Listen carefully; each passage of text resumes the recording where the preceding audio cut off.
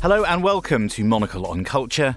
I'm Robert Bound. We're taking a wander through the weird and wonderful on today's show. We'll be taking a gander at the contents of Jarvis Cocker's loft, the basis for both his new memoir and an exhibition. And from the individual myths we tell about our past selves to the cultural stories that shape our collective history, we head to another exhibition, Once Upon a Time, that looks at folklore, myths and fairy tales through the ages. That is all ahead here on Monocle on Culture. Do stay tuned.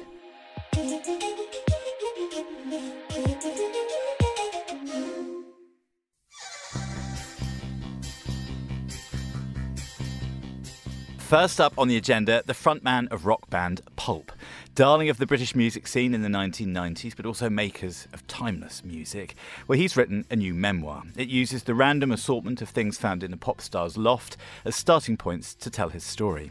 There are poignant photos, industrious plans for the future of the band scribbled in notebooks, as well as finding the strange in the ordinary. Could you be haunted by a packet of Wrigley's Extra?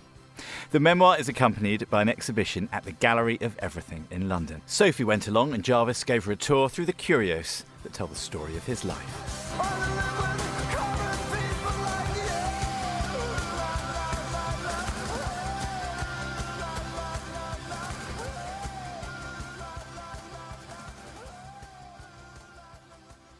Hello, Jarvis here.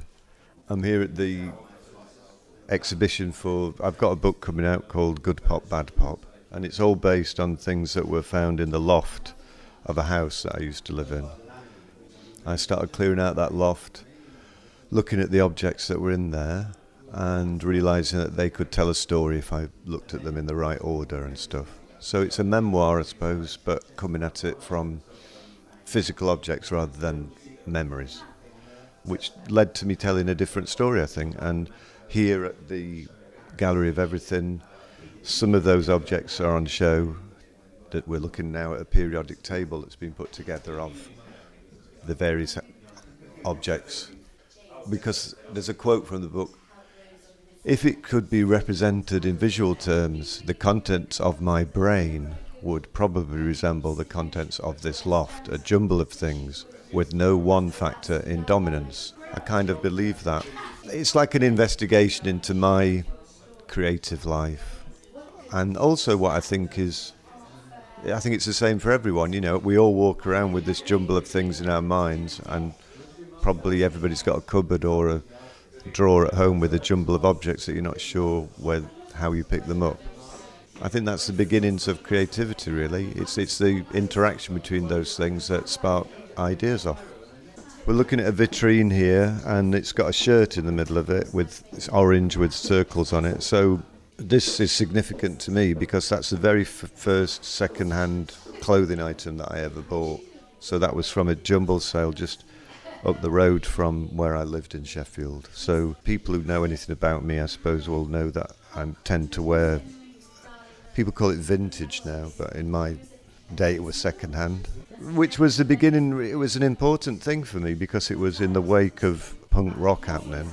I decided I wanted to be in a band. I decided I wanted to do something different, and so choosing my own clothes was an important part of that. And I was just very lucky because this church was very near our house, and jumble sales were very cheap. You know, that shirt would have cost 5 pence probably. So it was really an easy way to experiment with clothes. You could go and spend 50p and have a whole new wardrobe and just see what things you liked and which you didn't, and maybe throw away the ones you didn't and start to learn about clothes that way.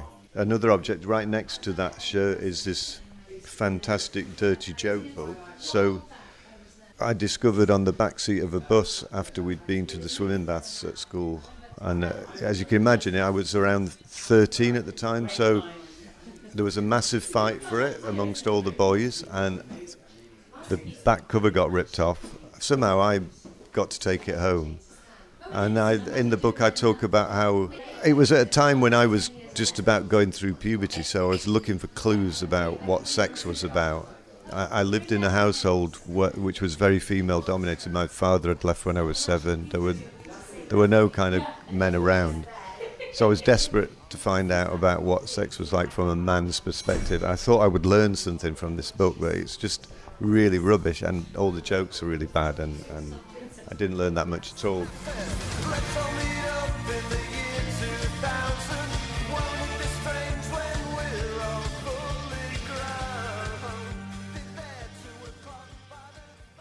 In this vitrine we've got, this is my mum's wedding photograph. So this was in a time when basically she got pregnant. She didn't know who the father was because she'd gone to the doctor thinking that she just had some kind of abdominal complaint, and then he said, "You're 4 months pregnant."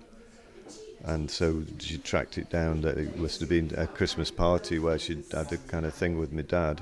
In those days, you know, you got married, so they got married. So I'm there on that picture as a 4-month-old thing. And it was a look on my mum's face, really. She looks quite kind of scared, I don't know. And it made a... When I found that picture when I was maybe about the same age as she was like 21 when she got married. And I ended up writing a song about that. So... yeah, so you know, so some things. The thing with this loft is I would find significant things like that picture, and then I would find absolute rubbish, like, you know, this thing that I still don't know what it is. It's like, it looks like it should be a key ring, but it's got this funny stirrup at the end. There was no discrimination in the objects in the loft. Some of it was absolute rubbish, some of it was important to me. Sometimes the more insignificant pieces of rubbish trigger more of a memory than maybe something you wrote down that you thought was really significant at the time, but then you look at it and you just wince when you read it 20 years later. It's the kind of mixture of stuff, I suppose, that's important. The thing that I was asking myself a question about was why I hung on to this stuff. You know, I moved house a lot and stuff, you know, and yet it's just been there in the dark. I mean, this is the first time these things have seen the light of day, really. I mean, as I say, I carried some of them around when I was writing the book, but I've never had them on the display in my house. They've just been in the dark, getting dusty, or a lot of clothes got eaten by moths. This jumper, I'm looking at an acrylic star jumper that survived because it's made entirely of man-made fibres, so moths would not touch that. Why did I write this song on that one day? Why did you touch my hand and softly say? We're now looking at one of the objects that really convinced me that rather than just, you know, clear the loft and put it all in a skip and get it out of my life-size space, when I found this object I thought, oh no, it would be better to go through it and see if there are important things here. So this is like an exercise book, which I wrote in, I guess, when I was about 14 or 15, and it's got a pulp master plan, kind of like a manifesto of what the group is going to be. But it starts off with this, the Pulp Illustrated Wardrobe, which is a guide to what the group is going to wear. We've got duffel coats. I mean, straight away, a duffel coat is really not a practical thing to wear on stage because you'd just be miles too hot. But I think it was more just a general look that you would wear all the time, you know. So duffel coat, crew neck jumpers, garish t-shirts, plain shirts, rancid ties, drain pipe trousers, Oxfam or paper jacket. I don't know what that doesn't make any kind of sense. Cheapo white baseball boots, silly socks, hair shortish, a sequin being used for a silly purpose. There are other diagrams. There's like a diagram of when we've become famous and we've got our own company called Pulp Incorporated. That's then going to free repressed artists from the grip of major record companies, and it's shown in the form of a cleaver about to cut through an arm, which has a repressed artist in its grip.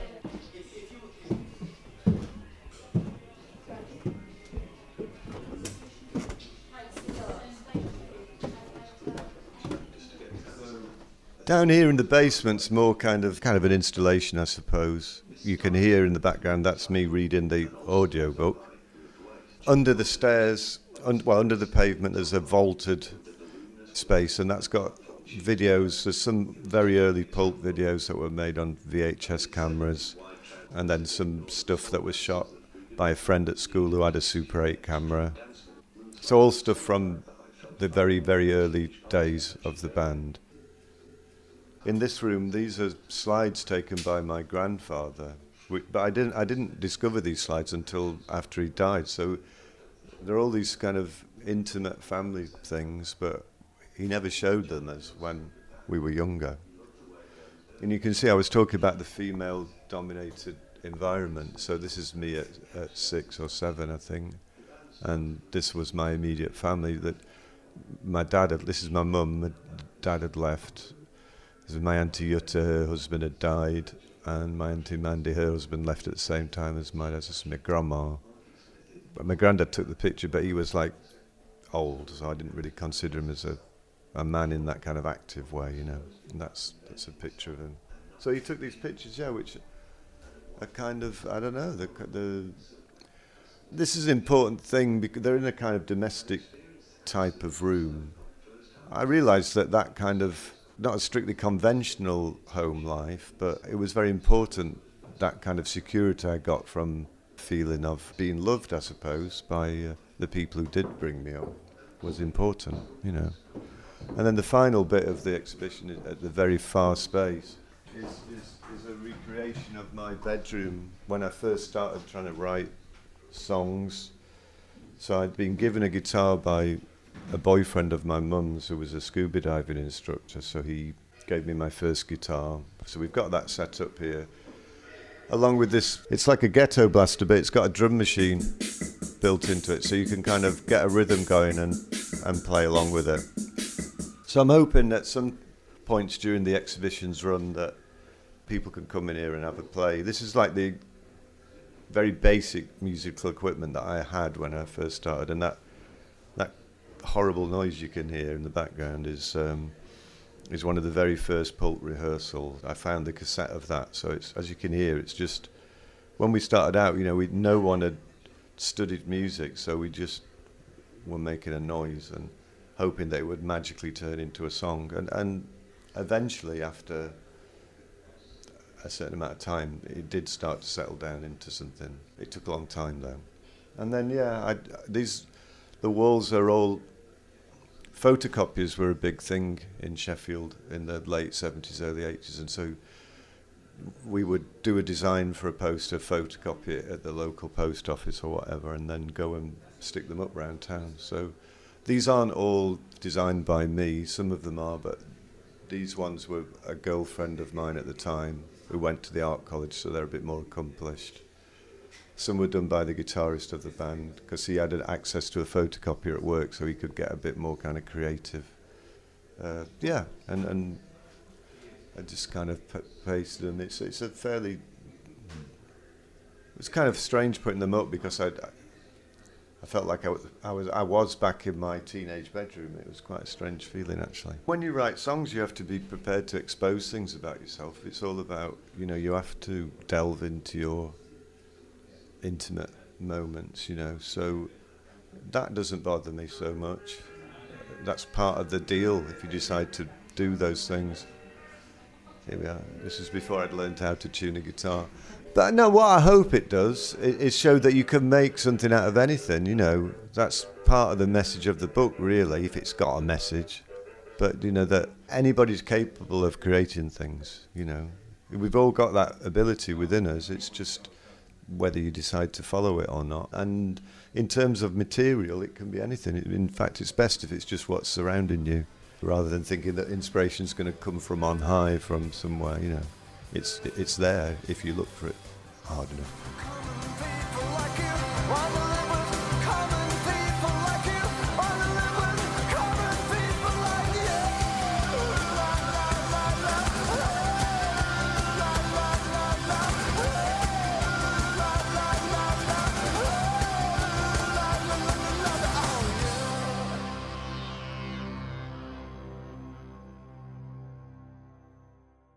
Jarvis Cocker there with some wise words for creative minds. And to find out how the exhibition came to be, a quick word from the gallery's impish creative director, James Brett.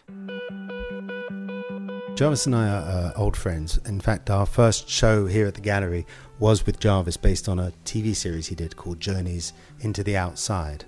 And we both like unusual art and material by people who are a little outside the mainstream. And he said, James, would you like to come for a boiled egg? So we met at a cafe in Paris, had the boiled egg, and he said, look, I've written this book and maybe there's something of interest, and we discussed doing an exhibition. And as we talked more and more, we thought, oh, this could be really good. So the show is sort of an installation of Jarvis's archive, which are all the elements that make up his life and also inspired him. And then on top of that, we've taken some of the best parts, which are like the exercise book where he laid out the grand master plan of his life as a pulp frontman.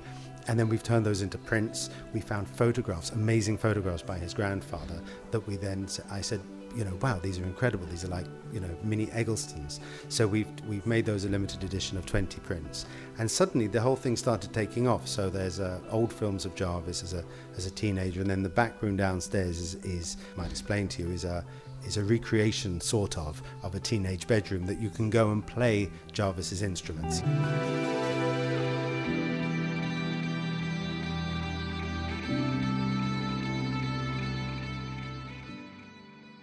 The things that appealed to me were the most mundane. So if we go sort of cabinet by cabinet, I particularly like the beer mat, Welcome to Your Stones Local. No reason at all to keep that, but obviously a critical point in the drinking habits of the aforementioned Jarvis. I think walking across to cabinet number 2, I'm a Marmite person, so the Marmite does speak to me, but I'm also of a certain age. So this lid, which is also of that certain age. And if you look at the stains, the dark stains on the top, those are sticky Marmite-y fingers that have tried to unstick the super glue that is formed when Marmite congeals. So we'll never really know what it's like inside that Marmite pot. Well, I hope I never know. And then over here, perhaps my favourite, I don't know if Jarvis has talked about it, but I too have a fascination for Cussons Imperial Leather, which was always presented as the soap of a better class of person, the person I always wanted to be. And here the soap has been used right to the very nub of the Cussons label and is displayed in a small Labradorish matchbox in cotton wool. I'm hoping that the V&A will get in touch and say this has to be on main permanent display. But, you know, fingers crossed.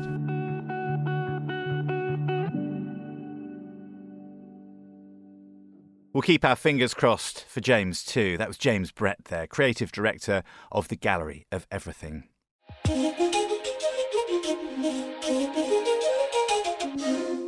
Next on the agenda, we head just a few doors down from the Gallery of Everything to a pop-up exhibition bringing together artists to explore the traditions, beliefs and customs that shape our collective cultural histories. Artists at the very start of their career, recent graduates from art schools amongst them, are hung alongside works by the likes of Paul Orrego and David Hockney. We took a stroll through the rooms to discover both the light and dark underbelly of fairy tales and folklore, guided, sort of, by curators Flora Fairburn and Katie Heller.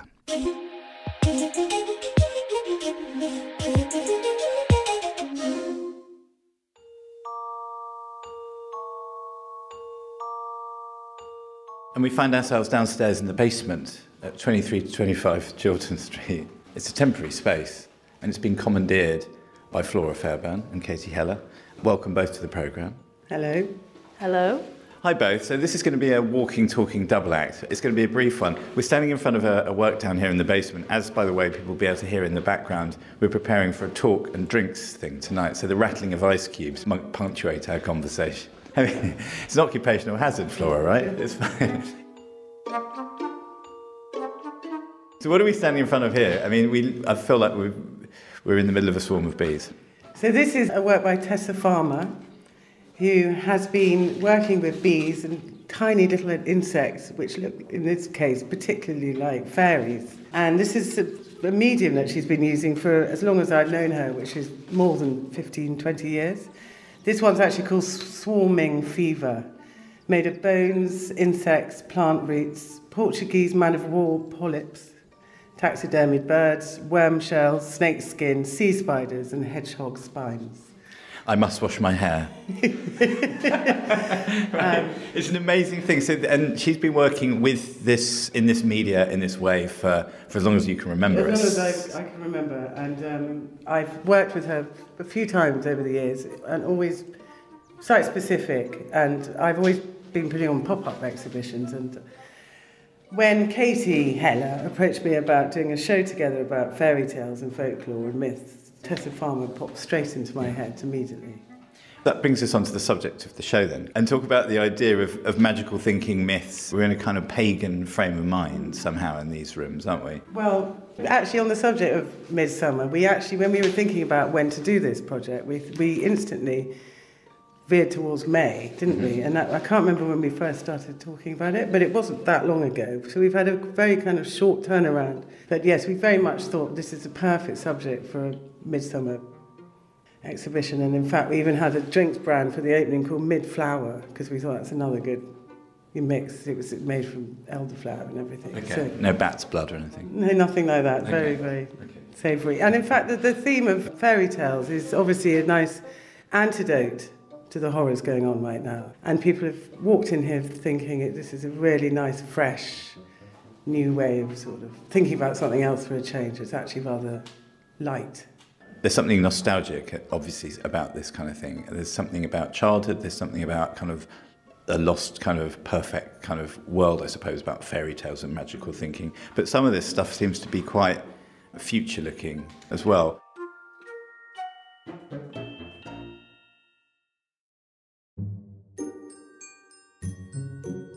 As we walk up the stairs, we're in this sort of labyrinthine basement here. There's a few works. What are we looking at here, Katie? David Hockney.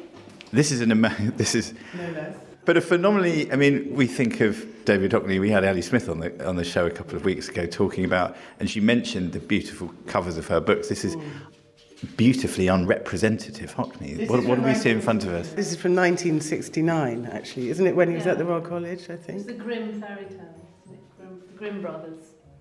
This is a fairy tale written in, I guess, pen and ink sketches on. You can see the kind of raw hand of talent here of Hockney, right? Yes, and it came from 39 loose etchings. There's a text of each tale, and so you see there's Rapunzel in front of us, and it's something that everybody has some childhood memory. What are we seeing? Well, who's this crocodile by that we see here? This is number 95. Orlando Seal. Okay, this is beautiful. Orlando Seal, he's capturing lots of attention here. This is lovely. And he's also a rather successful actor, I believe. But I talked to him about it the other day, he takes his art practice incredibly seriously and paints every day. I have to say he's a wonderful artist to work with as well. Katie came across Orlando and... It's beautiful, this thing. I'm getting some Chagall vibes. Some sort of... Yeah, it's really lovely, really beautiful.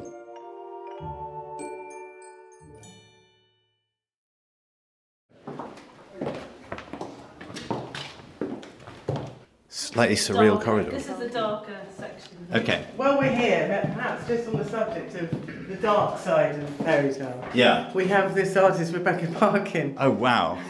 This is a sort of lascivious Wicked Witch of the West, licking her lips. Exactly. Okay. And This is super beautiful. Yeah. And slightly unsettling. Right. Like, completely Love it. extraordinary, aren't Yeah, they? yeah.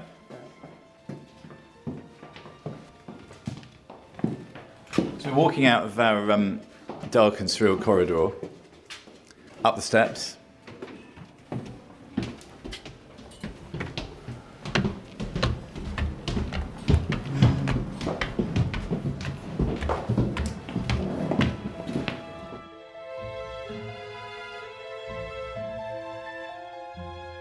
We knew we had to have Paula Rego in this exhibition. For sure. So here we are, right as you come in on the right-hand side.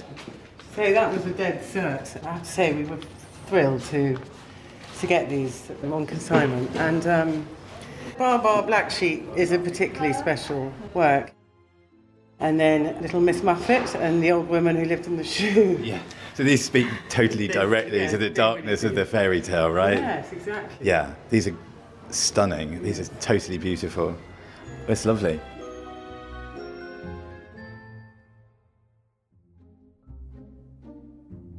So what are we taking home today? What are you taking off the walls, Katie? I'm taking the Christina Fora tapestry in the Okay. window. Yeah. Beautiful colours with a wolf eating a figure. Oh, it's beautiful. Absolutely beautiful, yeah. Yeah. That was my inspiration for the show originally. Was it? It's that one piece. I wanted to include that one artist. She was the first artist I wrote to. And she's come all the way from New York to be in the show, the piece. itself. Right. It looks striking off the street. And Flora, what are you clearing a space for on the Well, walls actually, of Fairburn there's a Mansions? very nice drawing still due to arrive, which got stuck in Memphis for 3 weeks. But they have now arrived. They are with the framer today, and they're arriving here tomorrow. But they're by Dinos Chapman, and they're extraordinarily beautiful and sweet. Which is not something we necessarily associate. And Jake Chapman's show is on around the corner, and it's really interesting to see the two different, the juxtaposition of them both.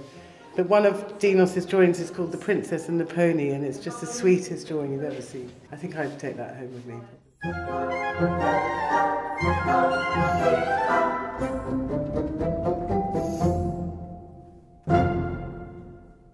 That is all we have time for this week. You can find Jarvis Cocker's exhibition at the Gallery of Everything on Chiltern Street until the 29th of May, and his memoir is called Good Pop, Bad Pop, and it's published by Jonathan Cape.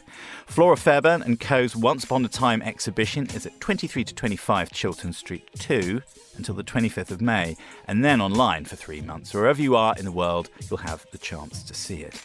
Monocle on Culture is produced by Sophie Monaghan-Coombs and Steph Chungu, and Steph also edits the show. We'll be back at the same time next week, but until then, from me, Robert Bound, thanks for tuning in.